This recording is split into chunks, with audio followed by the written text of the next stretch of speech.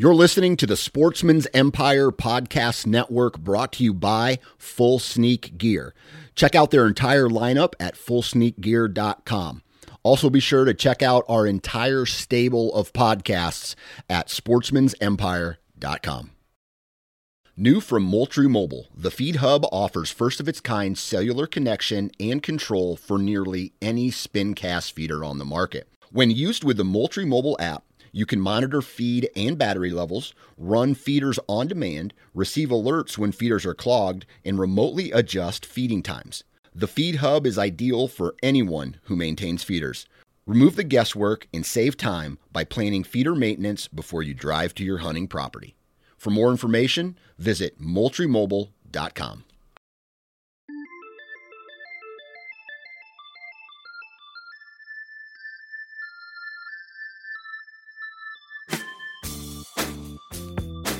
Ladies and gentlemen, boys and girls, children of all ages, welcome to another episode of the Nine Finger Chronicles podcast. I am your nine-fingered host, Dan Johnson, and today we are mixing it up just a little bit. We're not going to be talking about bow hunting equipment or gear or anything like that. Last week I was laying in bed and I was getting kicked in the ribs by my 2.5-year-old, and on the other side of her was a teething 7-month-old, and it hit me. I wanted to leave my family. Just kidding. What I was thinking about is you really don't ever hear the stories, in some magazines you do, but you never hear the stories of a normal, average, everyday bow hunter. And today, I'm going to try to do that. Today, I actually interviewed a guy named Levi. He lives in Illinois. He's a normal guy with a normal job. Quite frankly, he is a nobody in the hunting industry, which I like. I love hearing normal, average, everyday guys talk about their hunting success. This year, Levi happened to harvest his biggest, most mature buck he's ever killed, and we're getting ready to talk about it. Here's the story of a guy named Levi who lives in Illinois and who happened to kill his biggest buck of his life. All right, on the phone with me now is Levi Rosenschroeder. How you doing today, Levi? I'm good, Dan. How you doing? Doing good. So, you were able to lay down a big buck this year. I was. So tell me what we're dealing with. How old do you think he was? What was the score?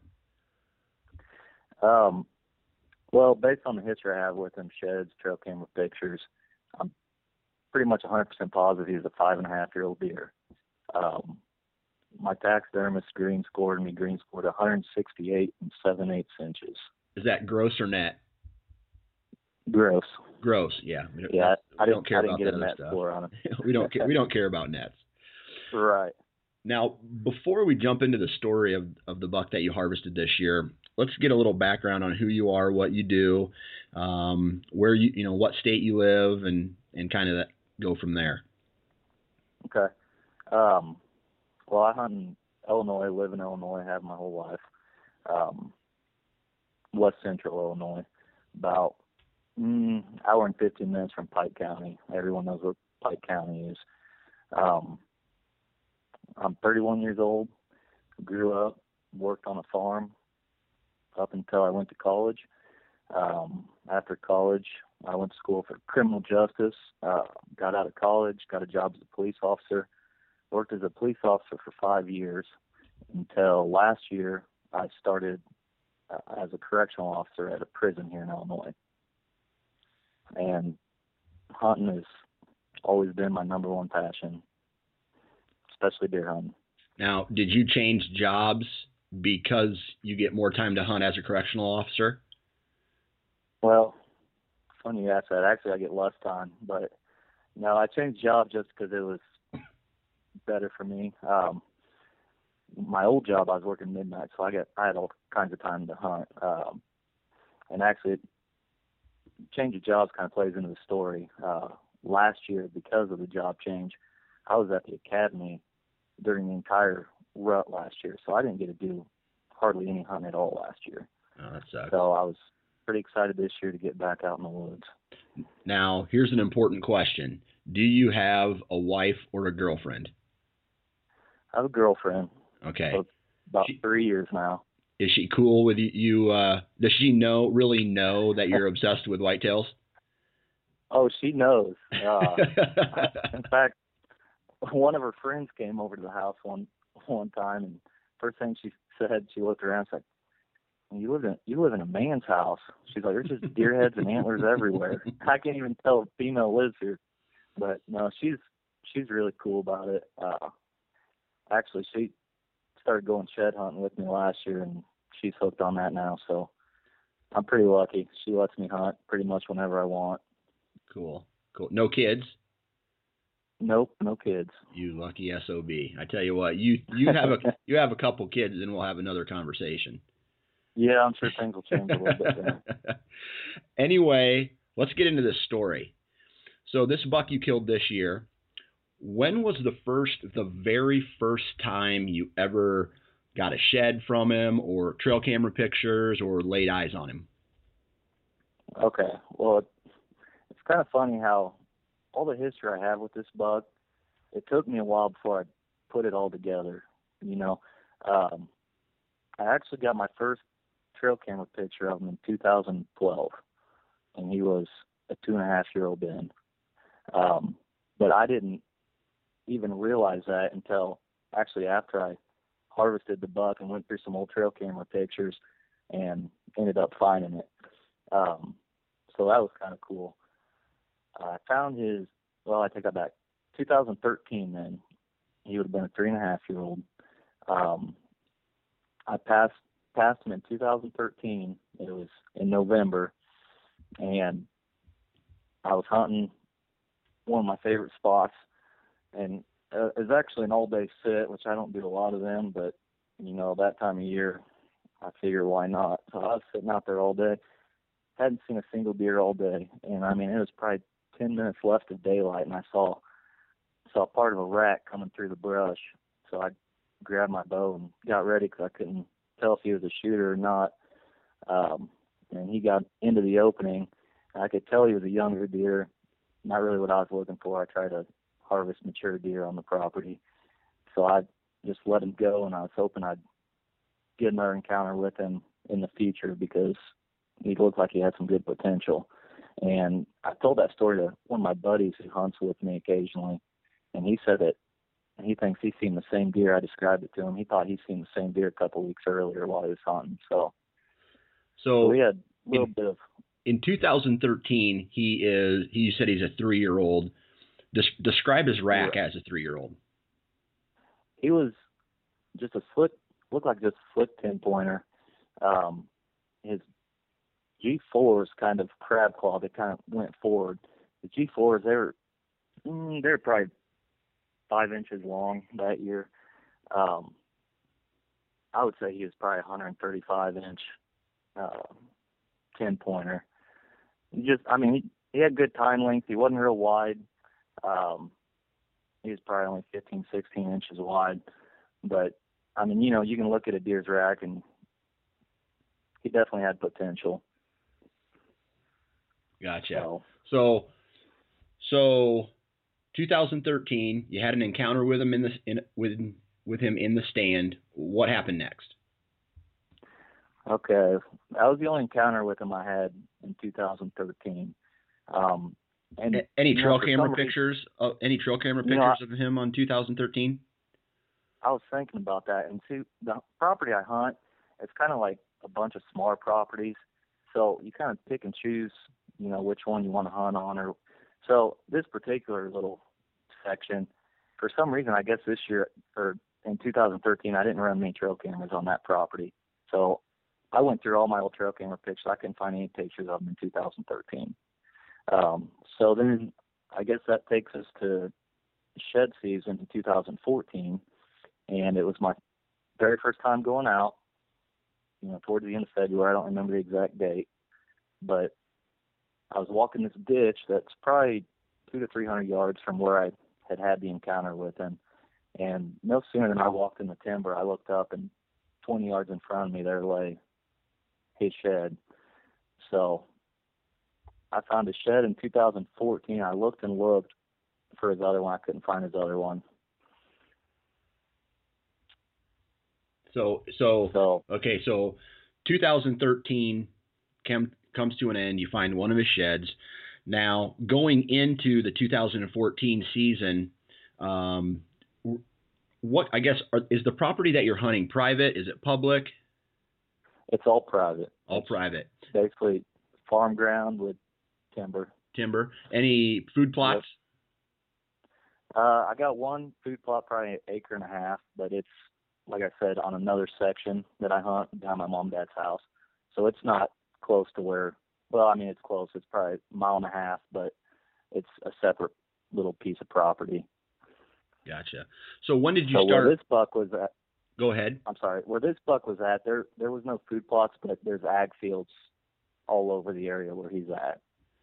Gotcha. Now, what specifically about this property made, like, what do you think was the reason why he was sticking around this? Was there any terrain features or anything like that he was kind of, where he felt safe? Where he was at, the best way to describe the property, picture the timber is like in the shape of a horseshoe, okay?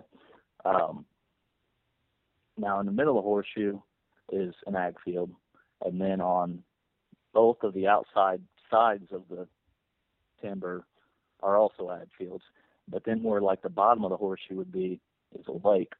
So he's got plenty of food, he's got good cover, and he's got water all within 50 to 100 yards. So, I mean, he really has no reason to leave. Gotcha. So going into the 2014 season, kind of explain, were you running trail cameras during the summer? Did you get any velvet pics of him? In 2014, I went into the year, and honestly, the shed I found off him, at this point, it was just a shed, because I had the encounter with him that year, and I had the trail cam picture the year before, which I hadn't put two and two together yet. But I knew he was a good buck, had potential. I didn't know if he'd stick around or not. So I really wasn't going after him in 2014. It's one of the things I was just hoping maybe I'd see him, but I wasn't really counting on it. I ran trail cameras in the summer. Didn't get any pictures of him. And then actually, right before bow season started in August, I got a phone call about this job, which I accepted. And the first thing they told me was the academy starts November 3rd. Oh. Like, do you still want the job? And I can honestly say I almost turned it down. But no, I took the job knowing that basically I was giving up my deer season last year. And I just decided, it was one of the hardest things I've ever had to do as a hunter, but I just told myself, it's unfortunate from a hunting standpoint, but I'm going to try to use it to my advantage. So I decided I'm just going to completely stay out of all my hunting areas, completely write off 2014 deer season. I'm not going to run trail cameras. I'm not going to put any pressure on the property at all, and see if that makes a difference in 2015.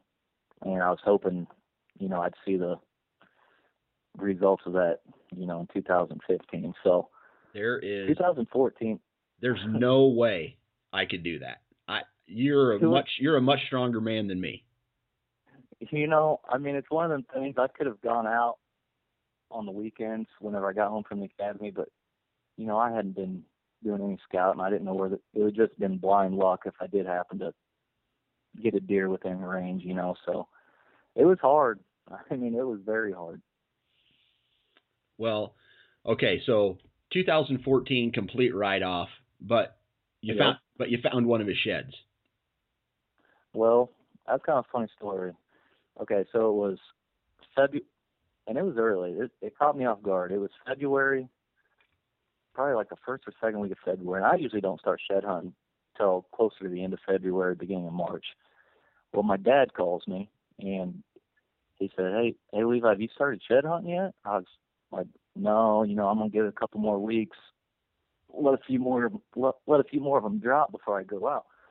I was like, why? He's like, well, I just ran over a nice shed with the Ranger. I was like, really? I was like, where at? And he told me where it was at, and it turned out it was actually real close to where I had the encounters and everything with this buck. So I was like, all right, I'll come over and take a look at it. Now, my dad, he goes on gun hunts once in a while, but he's not a big deer hunter. So, he said he ran over a nice shed. I'm not sure what he considers nice. So I was like, I'll take a look at it. So I went over there, and sure enough, I pull up, and he's holding up this shed, and I was like, holy cow. It's like, that's a nice buck. And he was probably, I'd say, just looking at his one shed, he probably would have been about 155 inches last year. Yeah. And at that point, I wasn't even thinking about the shed I found the year before. But the more I looked at it, I was like, you know what? I got a shed from last year that looks a lot like this. So, of course, I took the shed from him, which he ain't getting it back. But I took the shed, brought it home, compared it to the one I found the year before, and it was a dead match. Same side, no question about it. I'm looking at the picture right now, and it's you can tell just by even glancing at it that I love that there's those. Every year he's had those kickers right off the bottom of the main beam or bottom of the base, and those eye guards. And for those who are listening, if you go to the ninefingerchronicles.com and actually go to where I post this podcast, I'm going to post pictures of all the sheds, his trophy pictures, the trail cam pictures from 2015, and you'll be able to get a visual of what this buck looks like. So you got the shed, you realized it was him, now what? Well, at this point, I'm putting all the pieces together, and I'm realizing, okay, I got 3 years of history with this deer, and he blew up from his 3.5-year-old year to his 4.5-year. So I was like, I got to go after this deer because he's not leaving the area, and if he puts on anything this year, he's going to be an absolute giant. So he instantly became my number one hitless buck. Of course, I didn't find his other shed from that year either. I looked and couldn't find it. So I don't know where he was dropping his left side at, but I wasn't finding it. All right. So before you go any further, I want to know something. You said going into the 2015 season, he was your number one hitless buck.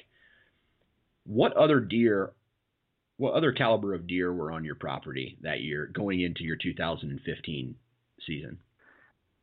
I tell you what, every year I get lots of pictures of good bucks. Probably, I had one buck that I'd been after for a couple years.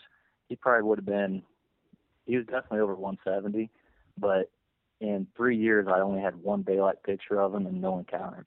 Gotcha. So I pretty much figured I wasn't going to kill that buck.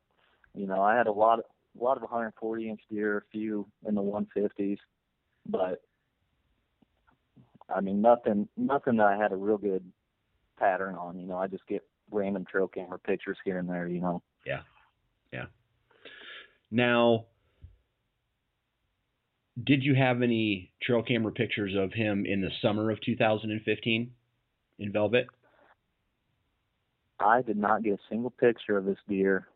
I started running trail cameras, probably middle of July in the area. I didn't get my first picture of him until September 14th. Gotcha.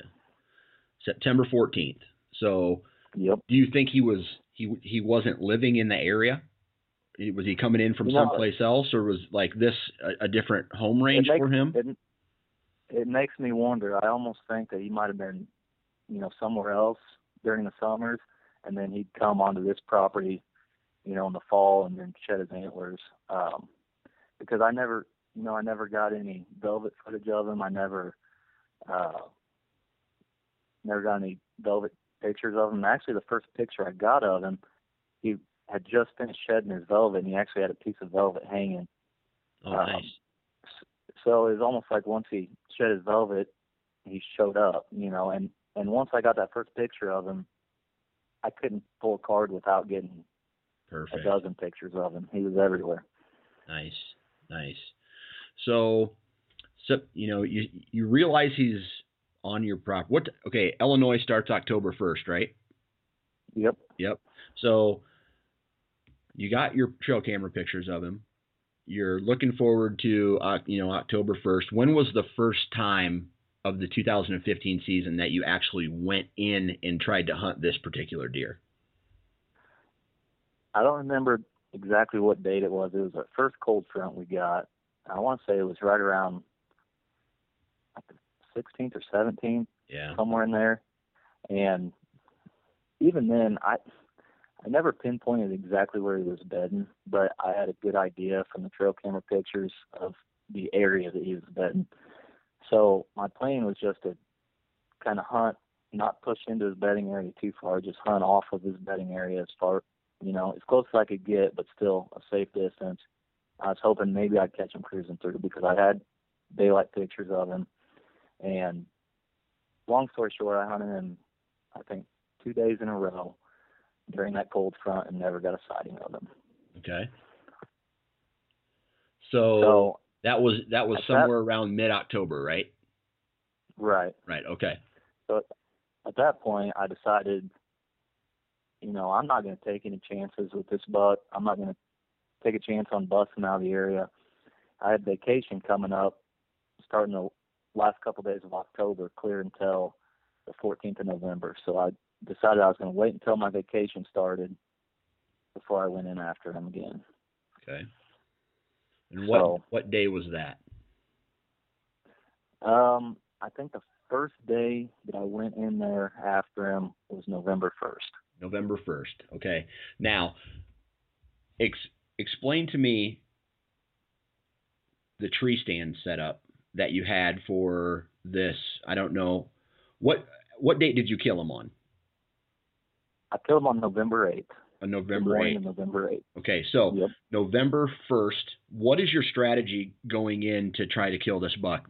Talk to me about how, where your tree stands are at, a little bit about tree stand placement, what the wind does on certain, and try to paint a picture leading up until the morning of the 8th. Okay. Like I said earlier, the property, if you picture horseshoe, that's the best way to picture it, okay? You got the timber is the horseshoe itself. There's a field in the middle of it, and then along like the bottom of the horseshoe and around the horseshoe is a lake. So my strategy going in was to take a boat, cross the lake to enter my stands. That way, if he was out in the field, he wouldn't know I was there, and I only had 30 yards or so to walk once I got out of the boat to my stand. So it was a pretty bulletproof access route, as long as there weren't deer right around my stand when I got in. Okay. Now, the stand that I actually ended up killing the deer out of, it was actually the same stand that I had the encounter with him in 2013. And the timber is probably only, I would say, 70 yards wide between the field and the lake. So, it's just a natural funnel anyway. So with a west wind, the wind's blowing out across the lake. It's a good setup, especially during the rut, bucks cruising through the funnel. And, that was my number one stand where I thought I could get a shot. I also had a couple stands, around other parts of the field, but it was a little trickier getting into them. So that was my number one hope, is that I would have some sort of west wind where I could hunt that stand.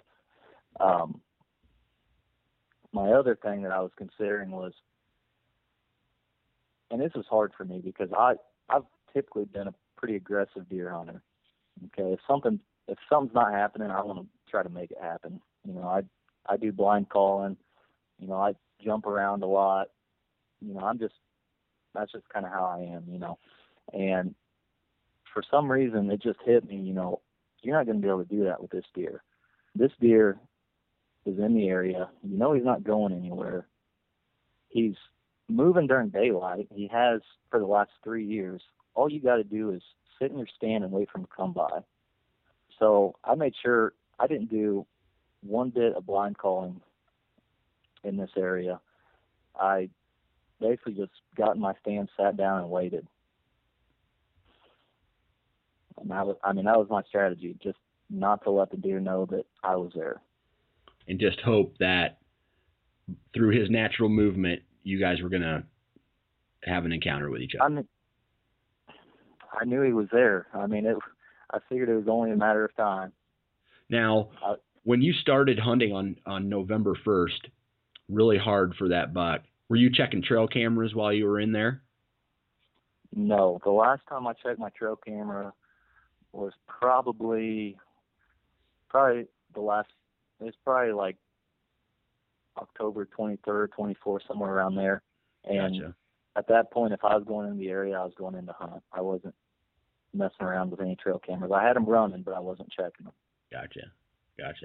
Now, you know, you just said you're going in, you're not going to do any calling. You're just going to basically wait for him to walk by. Describe this stand location that you're sitting in when he finally does come by. Okay. It's, like I said, it's about 70 yards of timber between the field and the lake. Okay.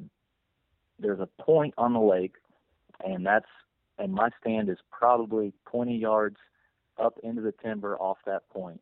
And the way the timber juts out, it kind of makes like an inside corner of the field, which is a 30-yard shot from my stand. I have a 20-yard shot to the water itself, and I can almost shoot all of the timber in front of me. So, I mean, I pretty well got the whole area covered if he comes through. Okay. So you're sitting there, you're in your stand. Were you seeing a lot of other deer movement that morning, or while you're actually, or is there a lot of other deer in the area working through this?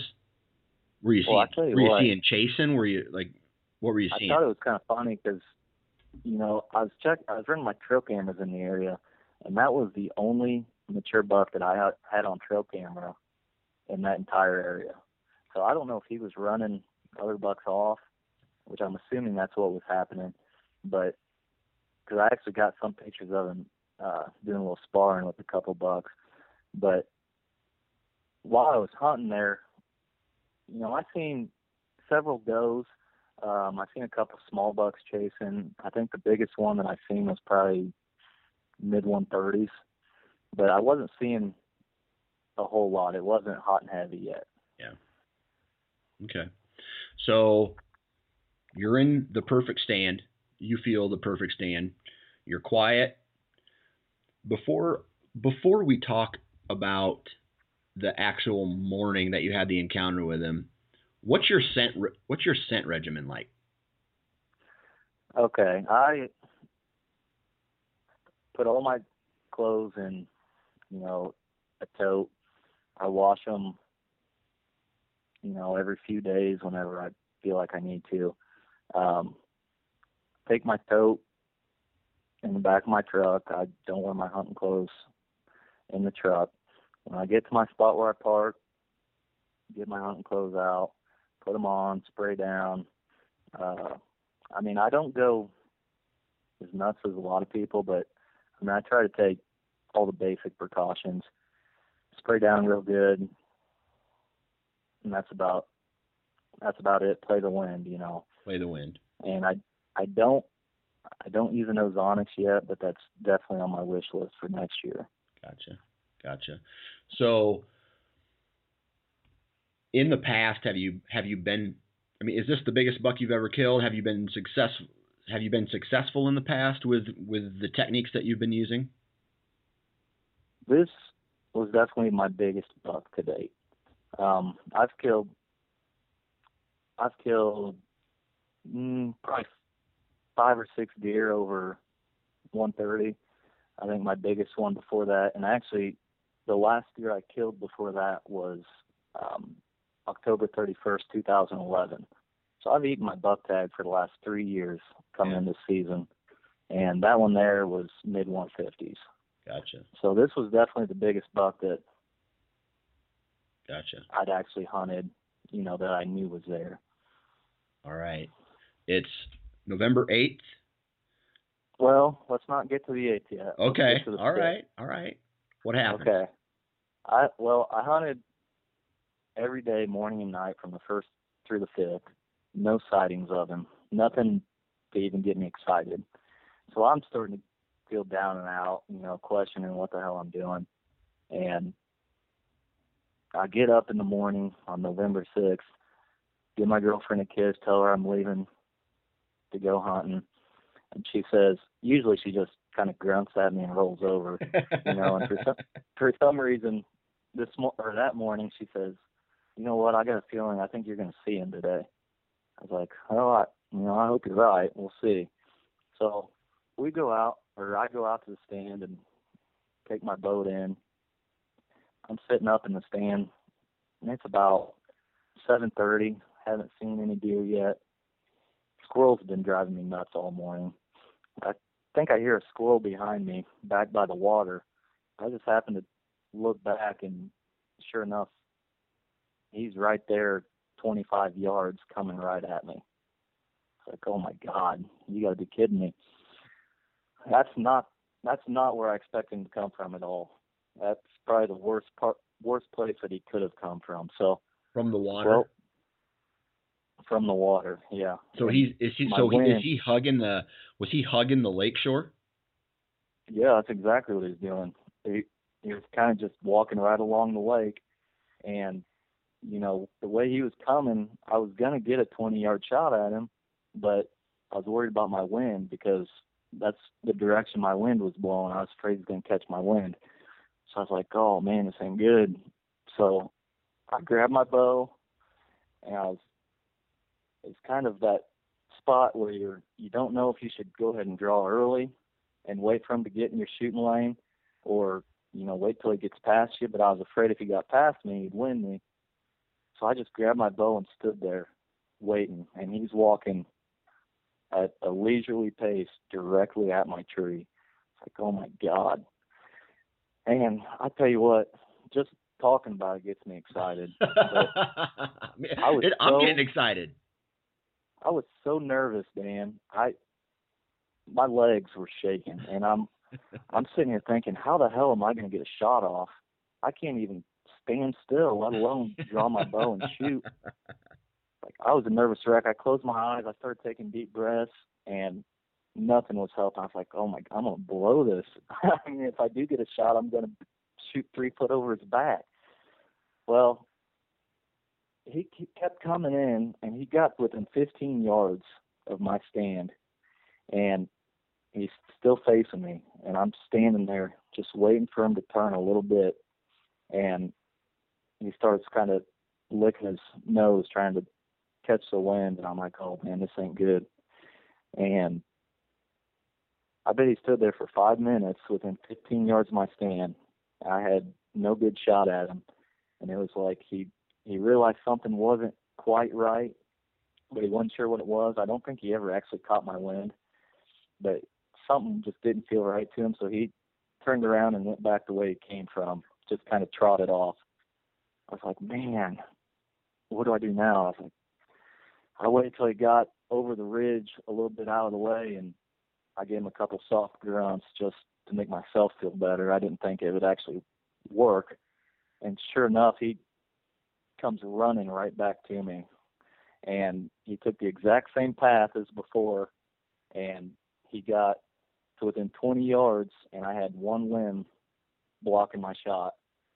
And once again, he stood there for 2 or 3 minutes, turned around and went off. And I was a nervous wreck after that. I couldn't hardly. Thank God I had my safety harness on, so I probably would have fell out of the tree. But now I'm sitting there thinking, man, I just blew my one and only opportunity I'm gonna get at this deer. Because you know how rare encounters are on mature deer.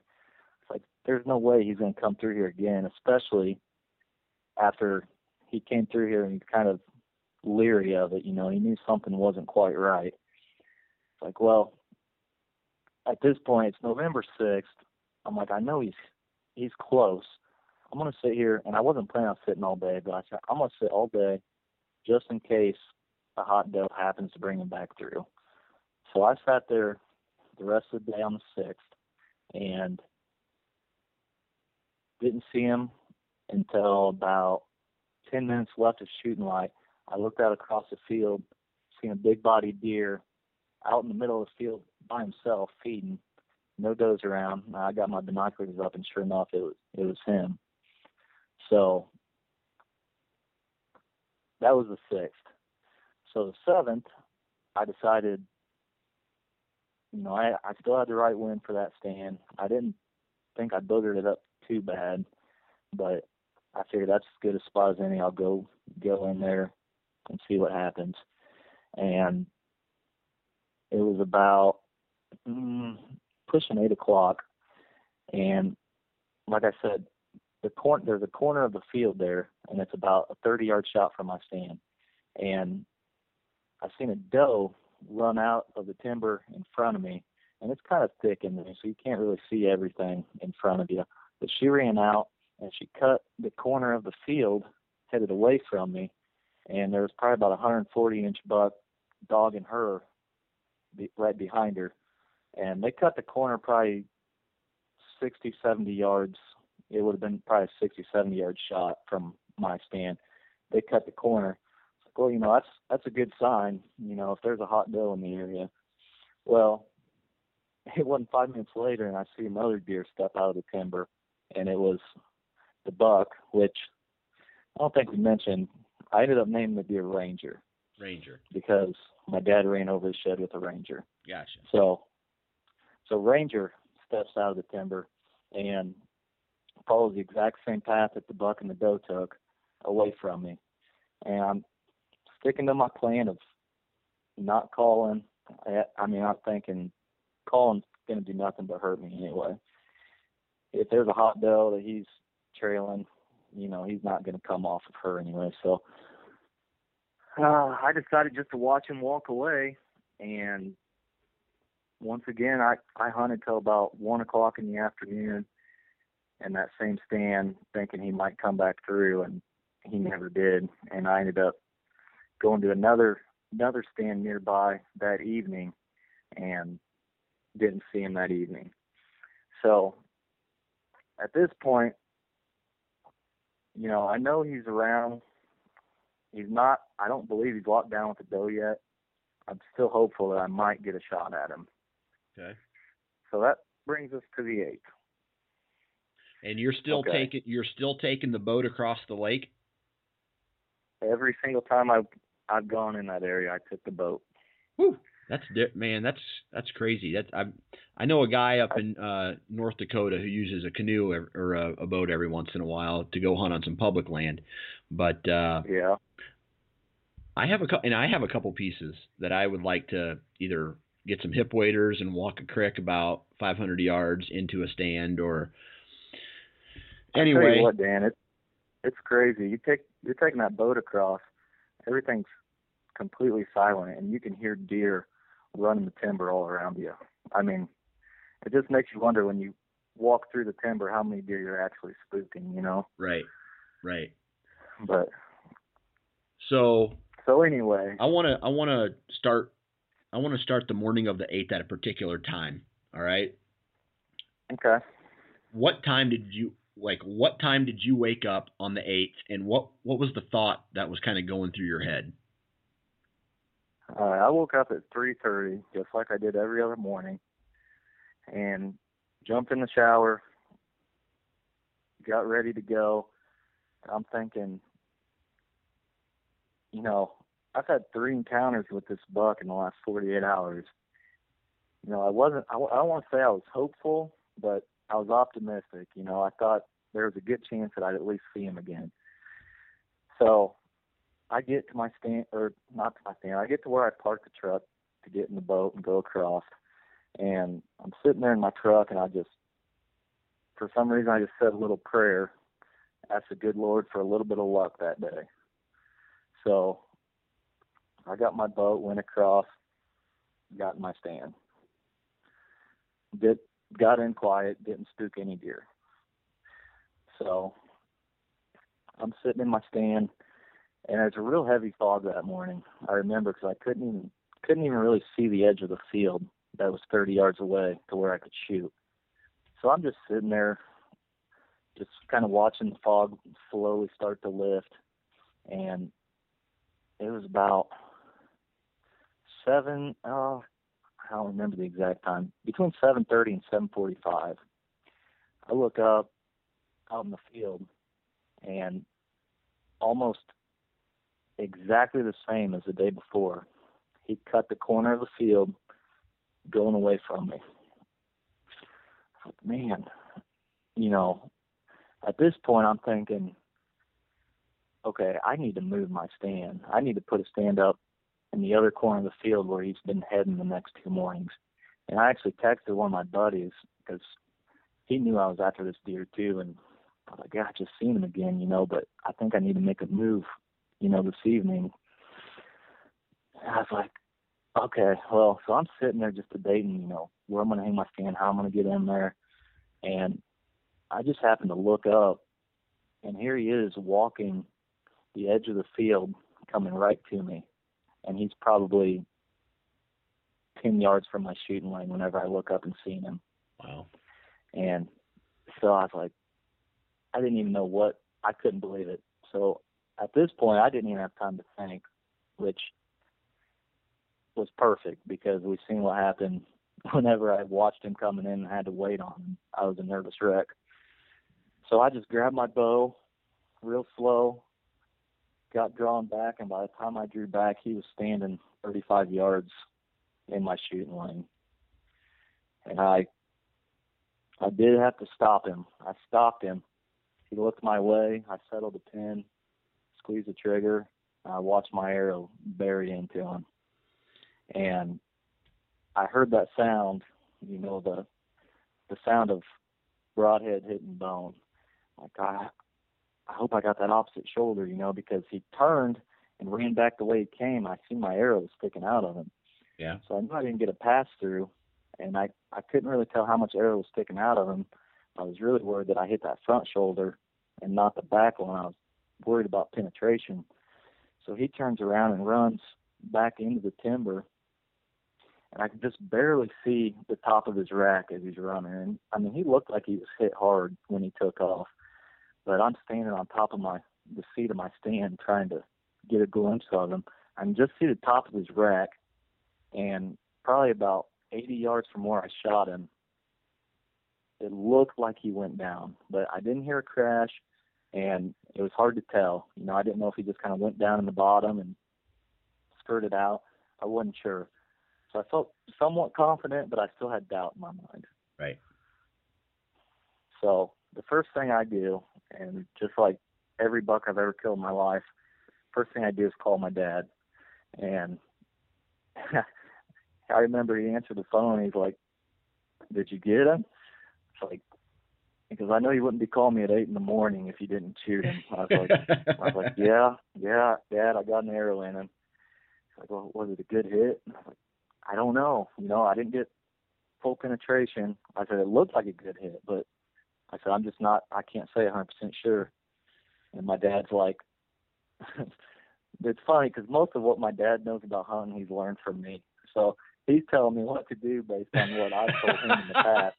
He's like, well, whatever you do, don't push him. Don't push him. I was like, I'm already thinking that, Dad. I'm not going to push him. I'm going to sit here in the stand and not move for 3 hours. And then we'll see how I feel then, and we might go after him. He's like, well, just text me and let me know when you want to go after him.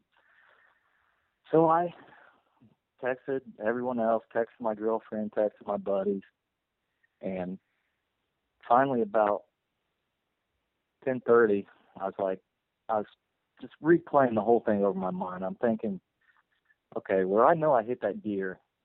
I either got full penetration and he's dead, or I stuck it in his shoulder and he's not going to die. So it's not going to hurt to go after him. So I texted my dad and one of my hunting buddies.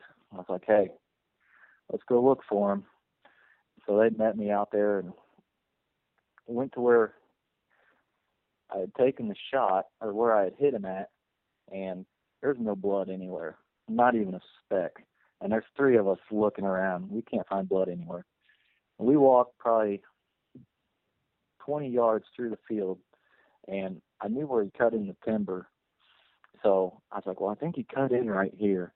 And there was 1 drop of blood I seen. I was like, okay, well, this is where he went in. So we followed for about 5 yards before I found my arrow.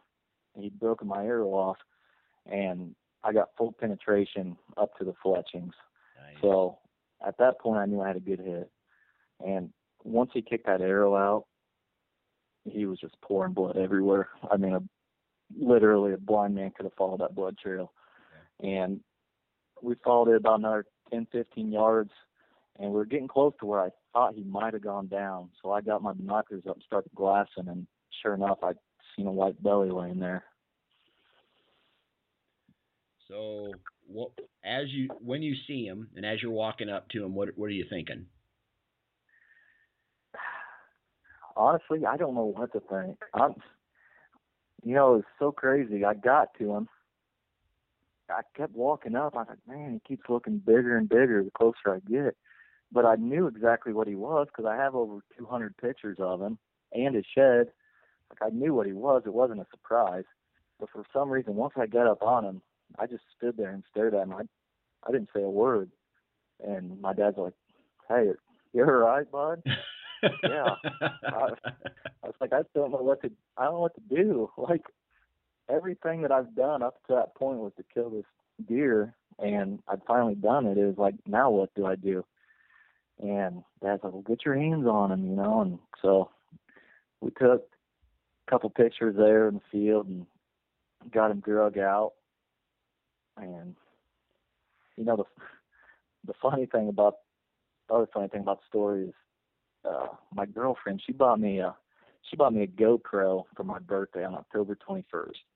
And she's like, I thought you might like that because I know you're trying to kill Ranger and you'd like to get him on film. I was like, yeah, that's great. I had 4 encounters with this deer, and every time I seen him, I was so mesmerized. I forgot I even had the GoPro and never recorded any of it. So, but I did record the recovery, which was cool. Cool. So, and I take it you're going to get him mounted? Yep, he went to the taxidermist that night. Nice. Getting a shoulder mount of him. So, explain to us what this buck is. I mean, you said he's 168 and change as far as gross score is concerned. What are his characteristics? He's a mainframe 10-point. Okay, he's probably, I think he was like 16 inches inside, so he's not real wide. But his G4s were, I think, 7 inches each, and they kind of shoot forward just like they did every year. He kind of always kept that same frame. And he's got a split G3 on his right side. On his right side. Yep. Yeah, split G3 on his right side. He's got a kicker off his G2, probably 2 inches long, on his left side. And then he's got split brows on both sides, and he's kind of got a weird little extra brow that comes up on his left side. So I mean, he's got some pretty unique character to him. He's a beautiful, beautiful buck. Well, thank you. Yeah, I tell you what, congratulations, and does this us talking about it, is this getting you excited for next year now? Dude, I've been up walking around for the last 10 minutes. Like, I can't sitting still. I'm so excited right now. But yeah, I'm very excited for next year. Cool. Well, I may never get to harvest another buck like him, but that's okay. Well, he may very well be the buck of my lifetime, and I'm happy with that. That's right. I tell you what, when it comes to chasing deer, I think we can all agree that big bucks are awesome, but it's the stories. Even if this buck was 20 or 30 inches smaller, it's the stories that we'll be able to tell and share with us for the rest of our life. Absolutely. And the history is what made this buck so special. It wasn't the score. I've never had more history with a single deer than I did this one. So, and I don't want people listening to think that I did anything special. I didn't do anything special. I hunted him lazily, really, as far as I didn't call, I didn't move around. All my work that I put into this deer was scouting. Okay, so I knew where he was at. So all the hard work was done. I just had to be in the stand at the right time when he came through. And number one thing, you got to be lucky enough to have a deer like this on your property. Right. So I'm just beyond thankful, and I'm so happy you asked me to be on the podcast. Yeah, no worries, man. Appreciate it. And I tell you, sometimes the hardest thing to do is to not call and to not make a ruckus in the timber.